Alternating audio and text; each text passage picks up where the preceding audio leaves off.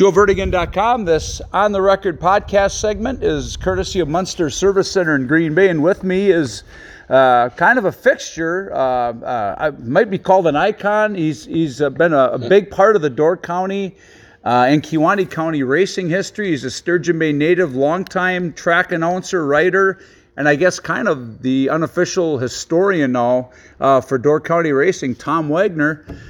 Tom, thanks for taking the time. We're going to make this into a podcast series, and at this time, it could end up being 6 or 7 episodes. It might be 16 or 17 episodes. We don't know, but let's start from the very beginning. How did you ever get involved in the motorsports? Take us from when you were a kid and when you first got bitten by the racing bug.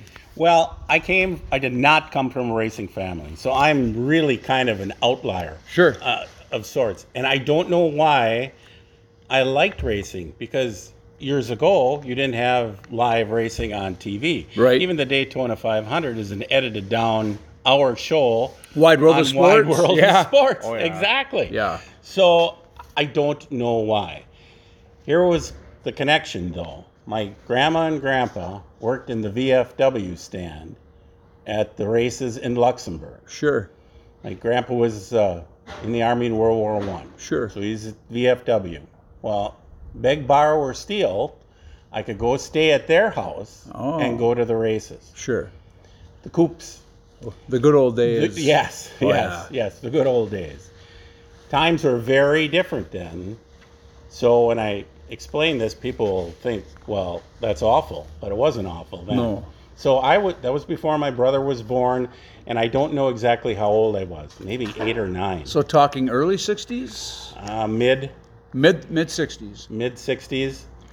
So I would go with my grandparents, and they had to work. You know, they'd get there really early because they had to get the burgers fried or whatever they did. I went into the grandstands by myself. Sure. And back then, the old wooden grandstands, you had like box seats. It was fancy once upon a time. Sure. Up front, then the alleyway, and then the rest of the bleachers going up behind. So Sure. the alleyway is actually sort of in the middle. Okay, sure. So I'd go down into one of those box seats right on the rail. Oh, and wow. sit right there by myself. Now, was it the old half-mile horse track yet, or was it a third mile? It was a third mile-ish. Okay. Yeah. And I'd stay there until the end of the consolation race. Sure. Now, that means time trials, that means the whole thing. Time trials were a part of the show, and back then it was one class, unlike nowadays. Yes. And reading some old stuff, you could get into 80 coops there. Sure. And you had a time trial into the program. The program is set. Right. And if you didn't make it in, they had a consolation race at the end of the night, which was always, probably good enough in itself. a gong show, whatever. Hooligan, whatever you want to call those. Oh, yeah. That's the guys, the real novice guys. So anyway, I'd just be, awestruck.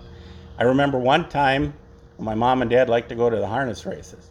So if I was a real good boy and this is at a fair now with rides and everything on the midway, if I was a real good boy at the harness races, I could stay. They'd stay with me for the stock car races. So I was a real good boy, didn't pester about going on a ride or anything. And I remember, I don't remember much, but I remember my mom sat with me during the stock car races. I'm sure in pain the whole time. Right. My dad, though, he had it for the midway. I'm sure he went to socialize. Oh, yeah. We'll put it that way. Yeah. So that's kind of how it started. And then I'd go home with my Matchbox cars, and guess what? Imitate the announcer. Oh, sure. But was it Fritz Van back then or no? No. I saw a name because I've been digging around a little bit in Kewaunee County stuff, as I've been doing that for Door County. Sure. I don't have to dig too far because there's a guy named Steve Hain who does the digging for Luxemburg, and he does a very good job. Oh, yeah. But there was a guy mentioned, Jim Willie.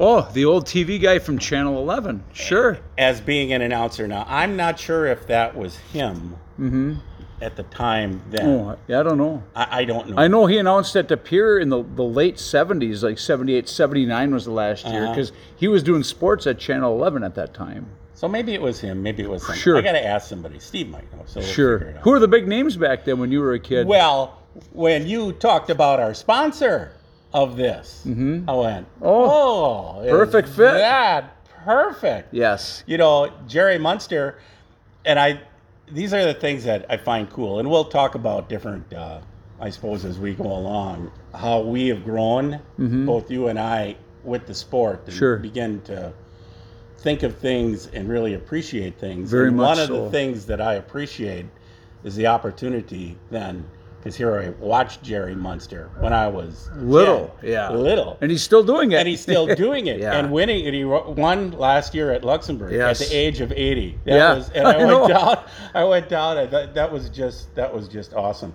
And I had, Dancing Lance Arneson got penalized for jumping a start. He did, yes. And from the stands, he went over and shook his hand. And he said to him, I'm glad you won. Oh, yeah. So I thought that was, that was very classy on Lance's part. A1. Yes. But anyway, so Jerry Munster, he was the young up and coming, young whippersnapper back then. And back then, I remember interviewing for my first book, Life in the Past Lane. There was a little bit of a grudge or rivalry, Kewaunee County versus Brown County, was there not? Well, and you had like a circuit, and I think it was Northern Stock Car or something sort of managed. Sure. The two of them, or set the rules for the two of them. Yeah. Right. So it was probably territorial. Right. Yeah.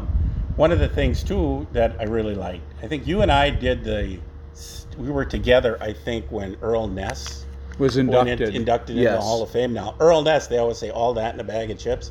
Earl Ness. And then some. Was all that in, full carton or full truckload of chips. So a chance, here you are, an adult. Right. And you remember as a kid, that was one of the guys. I'm pretty sure, I was thinking of this today, as I was thinking about maybe what we're going to talk about.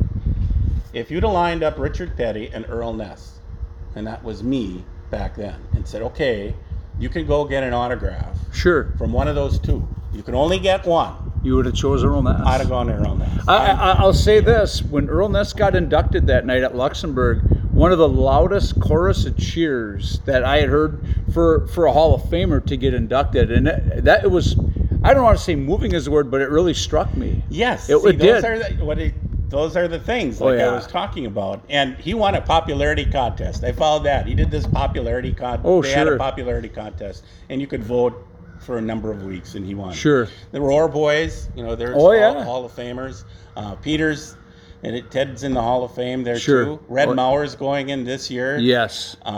We had a guy from Brussels, Don DeGal. Okay. Raced.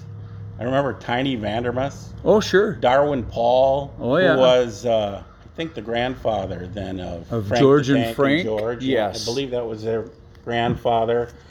Lenny Zellner. Big names. Name. Oh, yeah.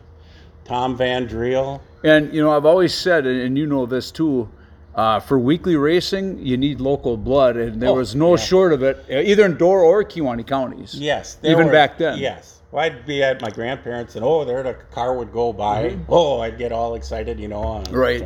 So that's how it started.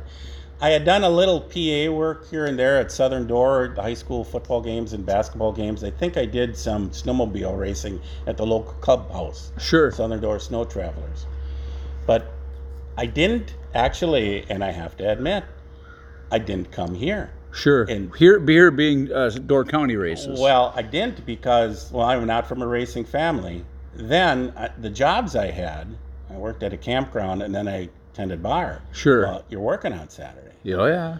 And Saturday night, tending bar. Yeah. So I really wasn't going to the races. So my weak spot really is that 72 to 77 because I wasn't involved at all. Sure. So I'm learning things as I go through. But Fritz Van, who is a chapter probably in himself. He is, and I tell you what, we're going to pause at that point, and we'll talk about Fritz Van in the next podcast episode. Does that sound fair enough? That sounds fair enough. All right, we'll pause it here, and that's it for this episode, so stay tuned.